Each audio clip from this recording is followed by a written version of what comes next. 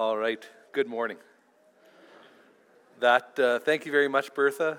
That I think might be the most orderly I've ever seen a group of kids around a bin of earthworms, a bin of gummy worms. That was impressive. I don't know what it is exactly that was the magic touch there, but that was amazing to see the organization with which that was all handed out.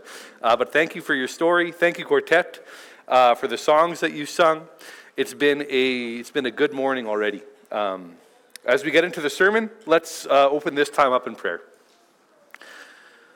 God, as we once again dive into Galatians, continue our journey through this book, through this letter of Paul to these churches in the region of Galatia, I pray that, we recognize the cultural distance, the time distance, the geographic distance that exists between us and these words, and yet we know that your Holy Spirit is active within us. We know that Scripture is God-breathed and it is useful to us, and so help us to be able to find your truth in these words. Help us to be able to hear your voice through this. May our ears be open, may our hearts be soft. In your name, amen. So we are continuing our way through the book of Galatians. We're on chapter 5 now, chapter 5 of 6. So we've got one more week in this series after this. But I've really been appreciating this book. I came to this realization maybe a little bit when I started up even as associate pastor, at the point that I started to preach a little bit more regularly, and was in the preaching schedule and kind of got into the rhythm of things a little bit more.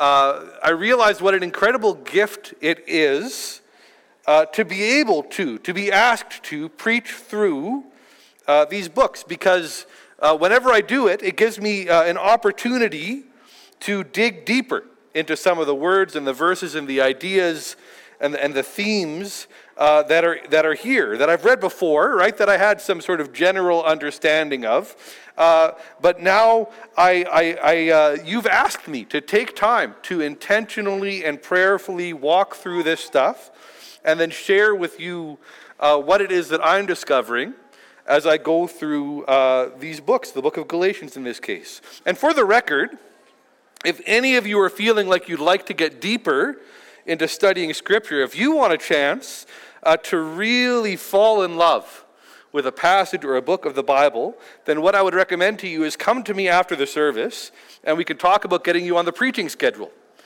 Because it's an incredible thing to be able to do this. It's a really good tool to have a reason to jump in and to immerse yourself deeply in the Bible. So chat with me about that, if that's something you're interested in. And by the way, I genuinely love, one of the things that I love about this church is the variety of people that we have within our congregation who do speak from the pulpit, and the openness and the grace that our church has in order to hearing from different voices and different experiences. And so I am serious that if you're ever interested, if that's something that you're thinking about, then come and talk with me, because I'd be very open to that conversation.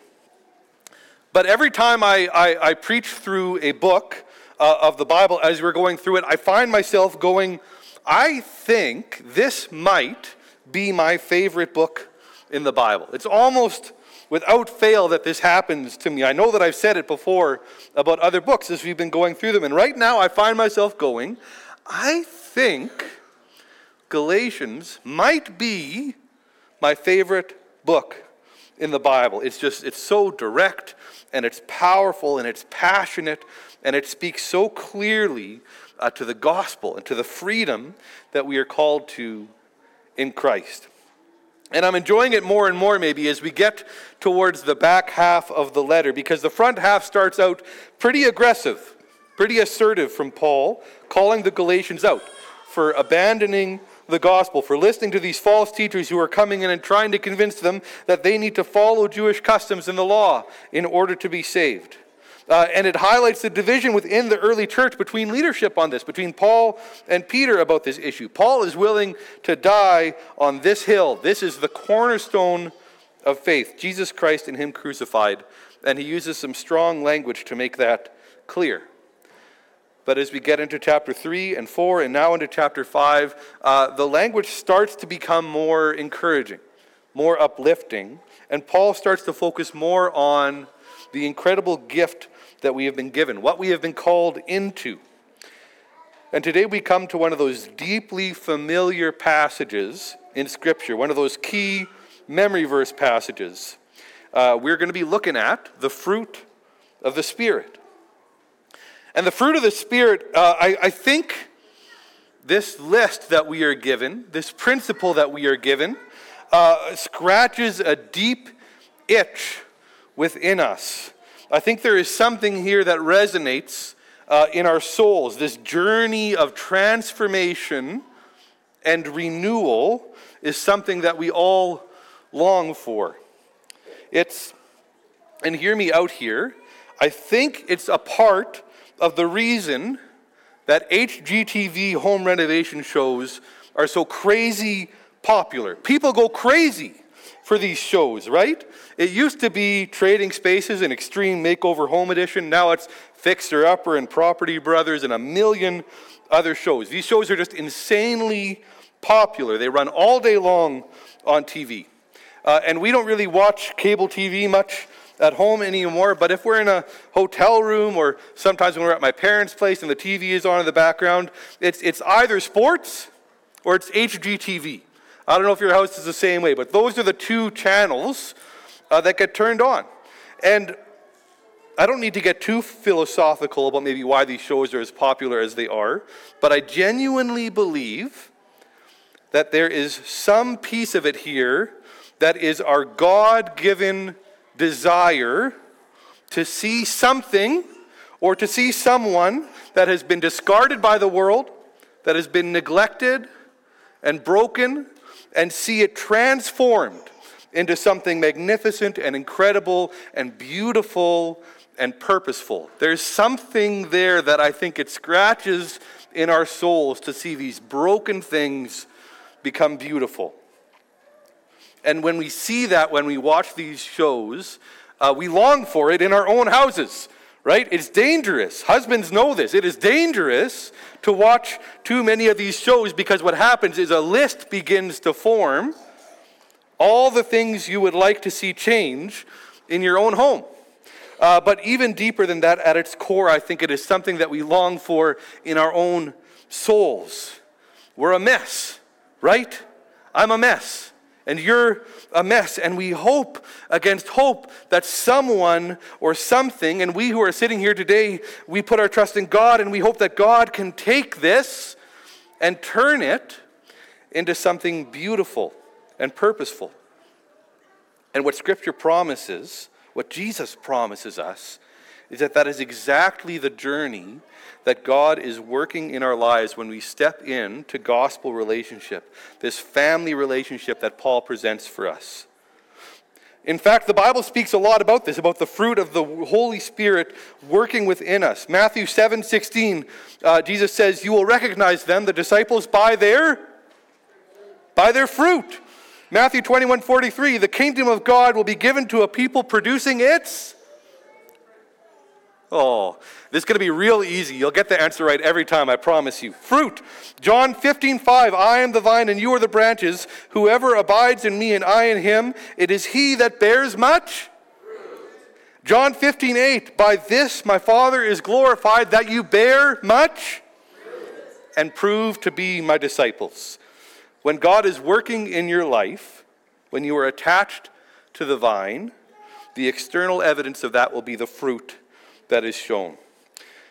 And Galatians 5:22 is probably the most famous fruit verse in all of Scripture. The fruit of the Spirit is love, joy, peace, patience, kindness, goodness, faithfulness, gentleness, and self-control. Now, as we get into this, I want to highlight something here. The fruit of the Spirit, as Paul puts it here, this first little phrase actually has two very important hints for us, just in this phrase, in how we should be thinking about this. So the first hint is this. It's fruit, not fruits. It's singular. The fruit of the Spirit is love, joy, peace, patience, and through the list. I remember years ago hearing Darren preach a message on 1 Corinthians chapter 12. It might not have even been a message. It might have been that you were officiating at a wedding somewhere. But I heard you speak to this, and you highlighted something there that hadn't occurred to me before. And you talked about the list that is presented to us in 1 Corinthians chapter 12, this love chapter. And that list can become overwhelming, right? Love is patient and kind, and it doesn't envy, and it doesn't boast, and it's not proud or rude or self-seeking or easily angered. It doesn't keep record of wrongs or delight in evil. It rejoices in the truth. It always protects and always trusts and always hopes and always perseveres. And you hear that, I hear that, and it produces stress in me. How is it that I could ever do all of those things? But if you read that passage carefully, you don't do those things. Love does those things. That's the character of love. And so our focus is not to make a list of all of these things that we must be doing, but instead to focus on love. And as we focus on love well, these are the fruit that come out of that. It's a group package. It's a bunch of grapes. They're all along for the ride. And here too with this list of fruit from Galatians, we can be tempted to look at it as a bit of a report card. The fruit of the Spirit is love. Well, B+. I'm a pretty loving guy. Joy. Not so great all the time. I'm okay. B-. Patience. Ugh. Yikes. Maybe a D. I'm not patient. Kindness. Well, I'm a really kind person. A+ there. A+ in kindness. And we sort of work our way through this list trying to figure out which of these things am I good at? Which of these things do I need to improve on? And it becomes this kind of a task list or objective list for us. But that sort of perspective here is setting us up for failure. Not that we shouldn't be self-aware or recognize the areas in our life where there's room for improvement. But if we take this list and we start to make it a checklist for ourselves, we've lost the plot.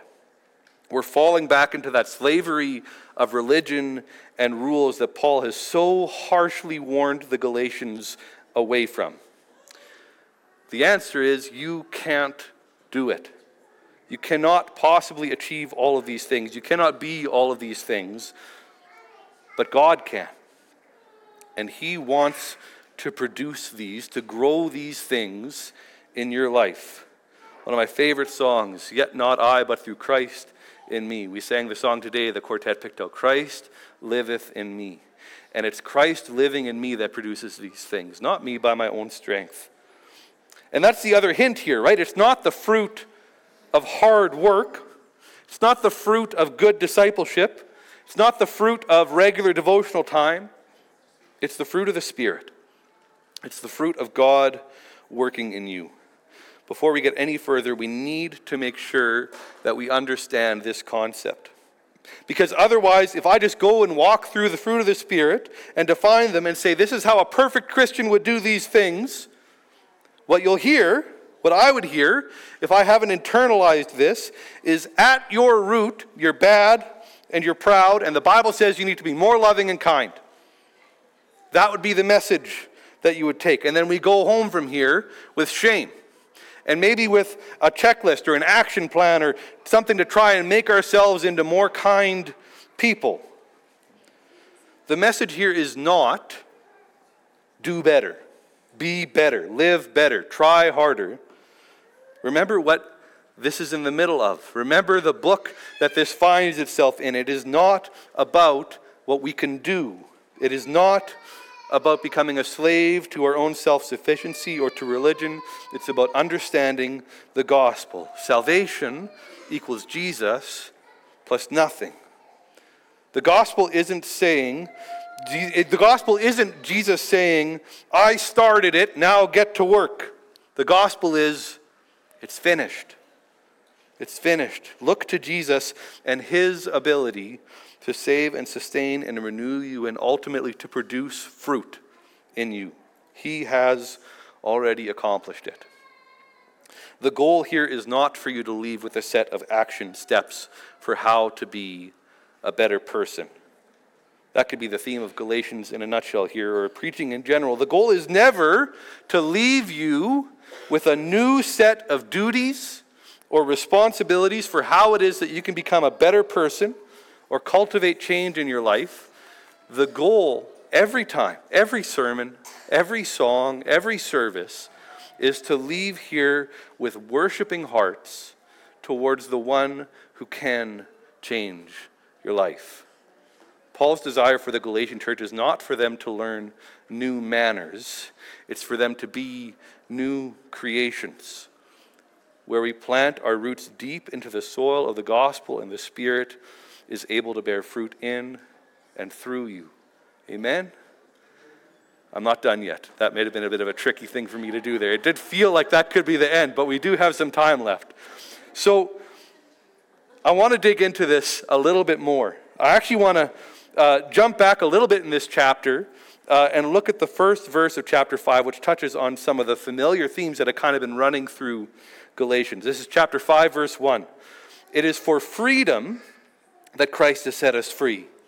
Stand firm then, and do not let yourselves be burdened again by a yoke of slavery.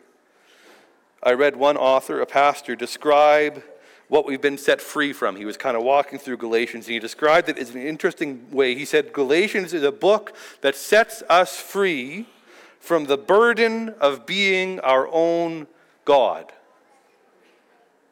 Now, that doesn't seem at face value to be a burden that many of us carry. I don't think I've ever sat down with someone who has literally said to me, I believe I'm God. That would actually be a lot simpler. You could just file them away as a crazy person and kind of move on.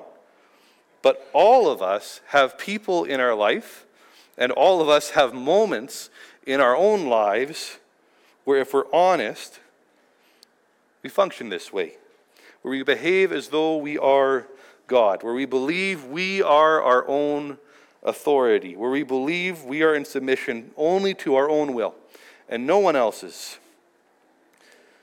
Now, the reason it doesn't work, and I don't think this will shock you, but I want to be honest with you. The reason it doesn't work is that you would make a horrible God. You'd make a very, very poor God. Now, I like you. There are lots of wonderful things about you. I enjoy spending time with you, but if you set yourself up as God in your life, you are going to fail to live up to that standard. You can't bring around your own satisfaction, let alone your own salvation.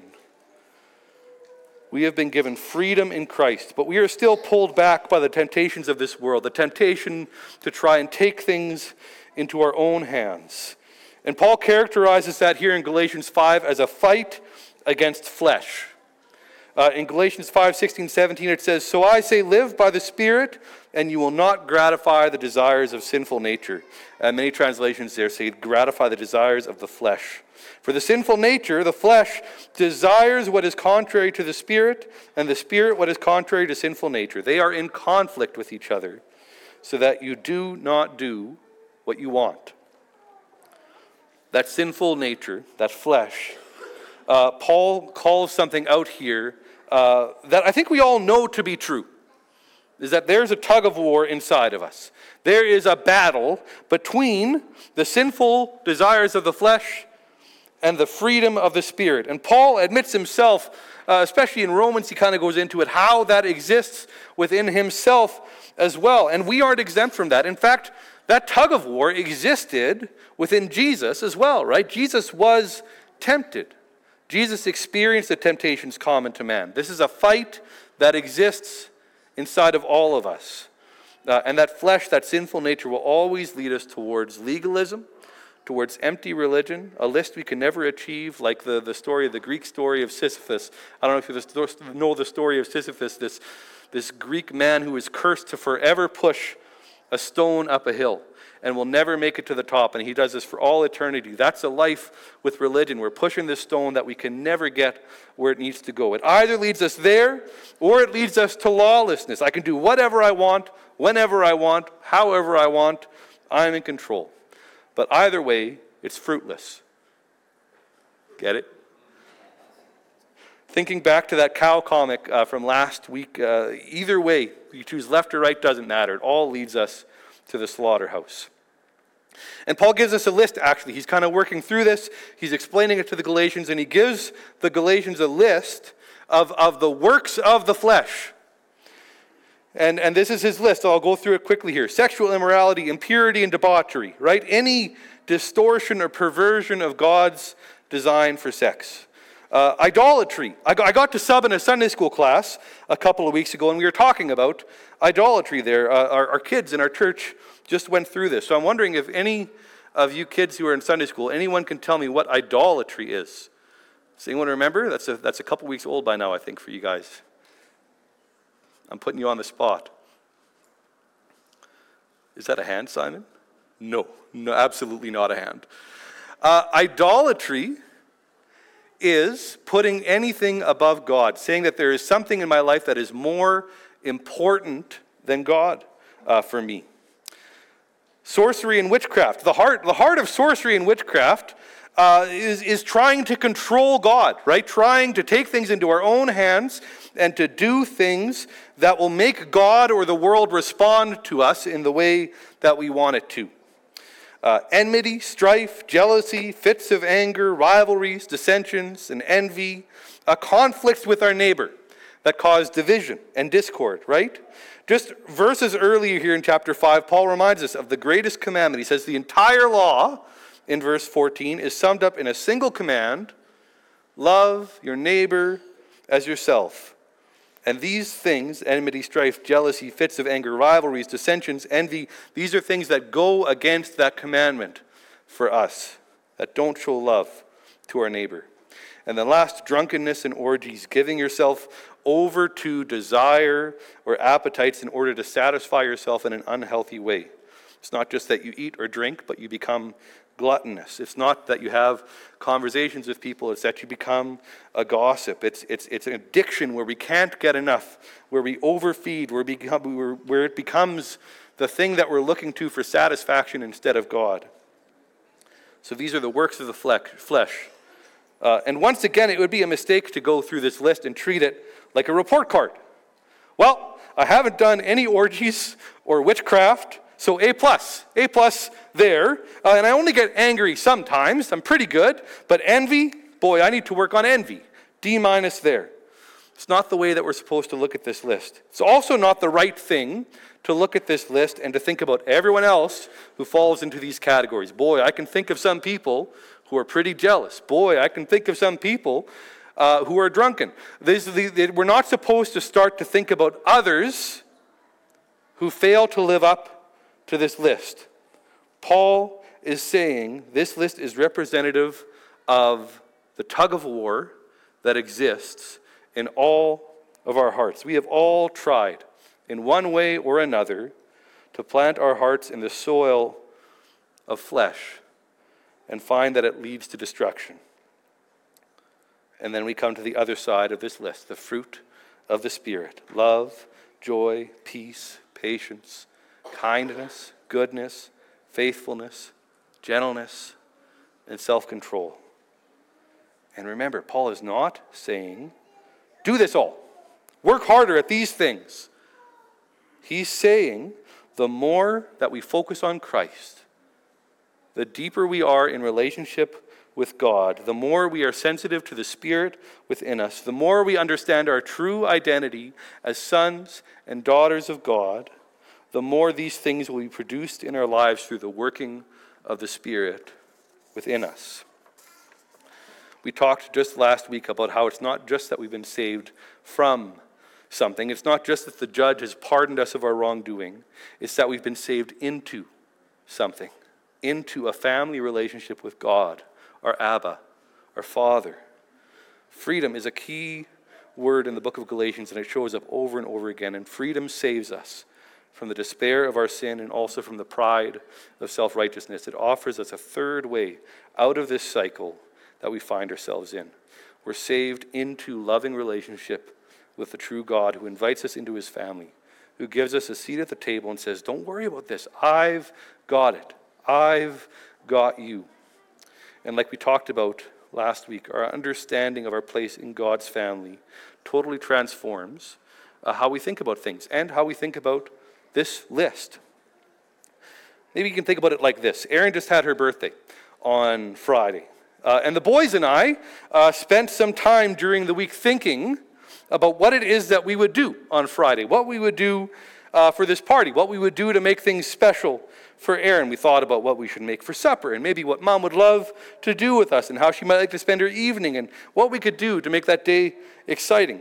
Sebastian, by the way, who knows his mom very well, decided that whatever we did, it should be at home and it should involve cozy blankets. That was the important list for him. But that planning that the boys did was not out of a sense of duty or obligation. She's our mom, and I guess we have to do this now.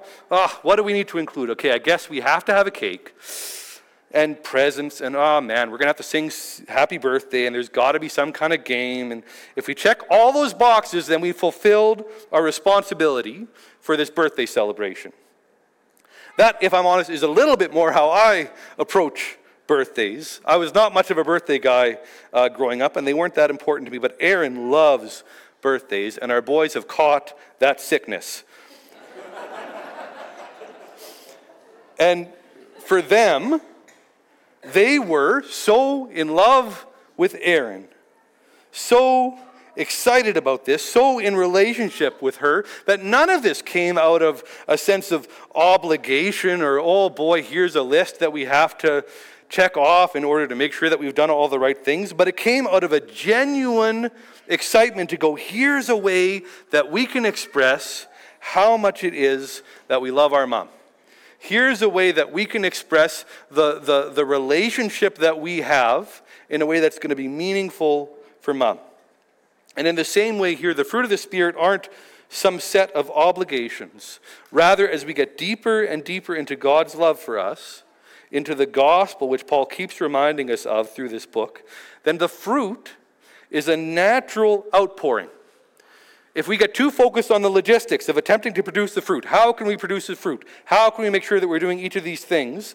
Then what happens is we forget about the love of the one who actually produces it in us. Remember what I said earlier on in the sermon. I kind of breezed by it, but we need to get this. Paul's goal here isn't for us to learn new manners. It's for us to become new creations. It's not for us to learn new manners. It's for us to become new creations.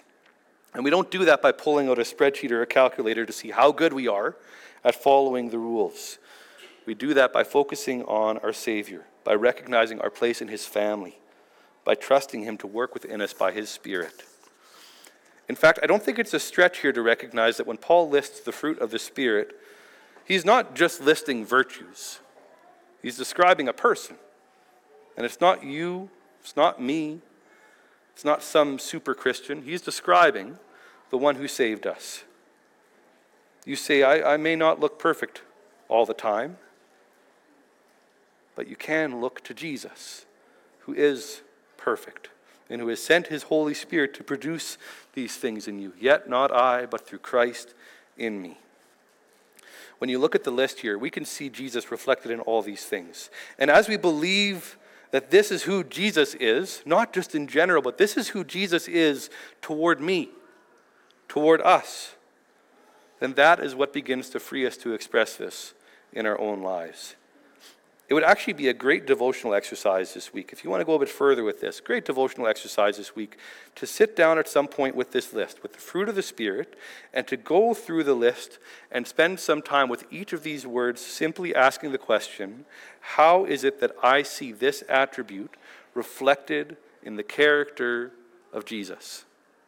How do I see this attribute shown in the life and the teaching and the death and the resurrection of Jesus? Where do I see it? The fruit of the Spirit is love. The greatest act of love in the history of mankind was Jesus sacrificing Himself for us. And when we can believe that, if we can truly believe that, it leads us to become more loving to people around us. Joy. In spite of suffering, Jesus counted it all joy to go to the cross for us. Peace. Jesus is the Prince of Peace. He is the giver of peace. Patience. Jesus is patient with us. He walks with us. He saved us in spite of our failures. Kindness. Jesus not only healed and cast out demons, he consistently showed kindness towards the least of these, the children, the outcasts, and he does toward us too. Goodness. Jesus is the good shepherd who leads us. Faithfulness. Jesus came to earth with a plan, endured hardship, but was faithful to the end to fulfill that plan. Gentleness. Some of my favorite verses in Scripture. Come to me. Jesus says, come to me, all you who are weary and burdened, and I will give you rest, for I am gentle and humble in heart. Self-control. Jesus was tempted as we were, but did not sin. He walked through the desert and through the night in Gethsemane and stayed steadfast through it all. Paul wraps up his thoughts here in verse 24. Those who belong to Christ Jesus have crucified the sinful nature with its passions and desires.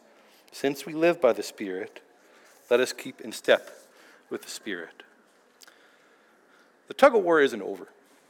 There will be a time when you have been fully sanctified and you have been made perfect and sinless, fully who God has created you to be, and it's not going to happen while you're taking an oxygen. You can ask anybody in our church, you can talk to the toddlers, you can talk to the seniors, you can pull Frank aside and ask him. This is the sort of thing that we are going to be wrestling with our entire lives. For as long as we live on earth, we live in this in-between. The price has been paid. The war has been won, but the battle against our flesh still continues. So how do we do this? How do we walk by the Spirit? I have no three-step plan for you. There is no perfect exercise regime or devotional schedule or Bible reading plan that is going to get you there. Each of us has the Holy Spirit within us, and we need to be sensitive. We have to have soft hearts and open ears to where the Spirit is leading us. But the core of it is this. The fruit of the Spirit is not about trying to achieve something. The fruit of the Spirit is about knowing someone. And as we grow in relationship with Jesus, and as we step deeper and deeper into the gospel, and we declare our freedom from the shackles of sin and death, and we spend time with our Abba, our Father, it is out of that relationship that we can experience freedom and fruitfulness. Amen? Amen.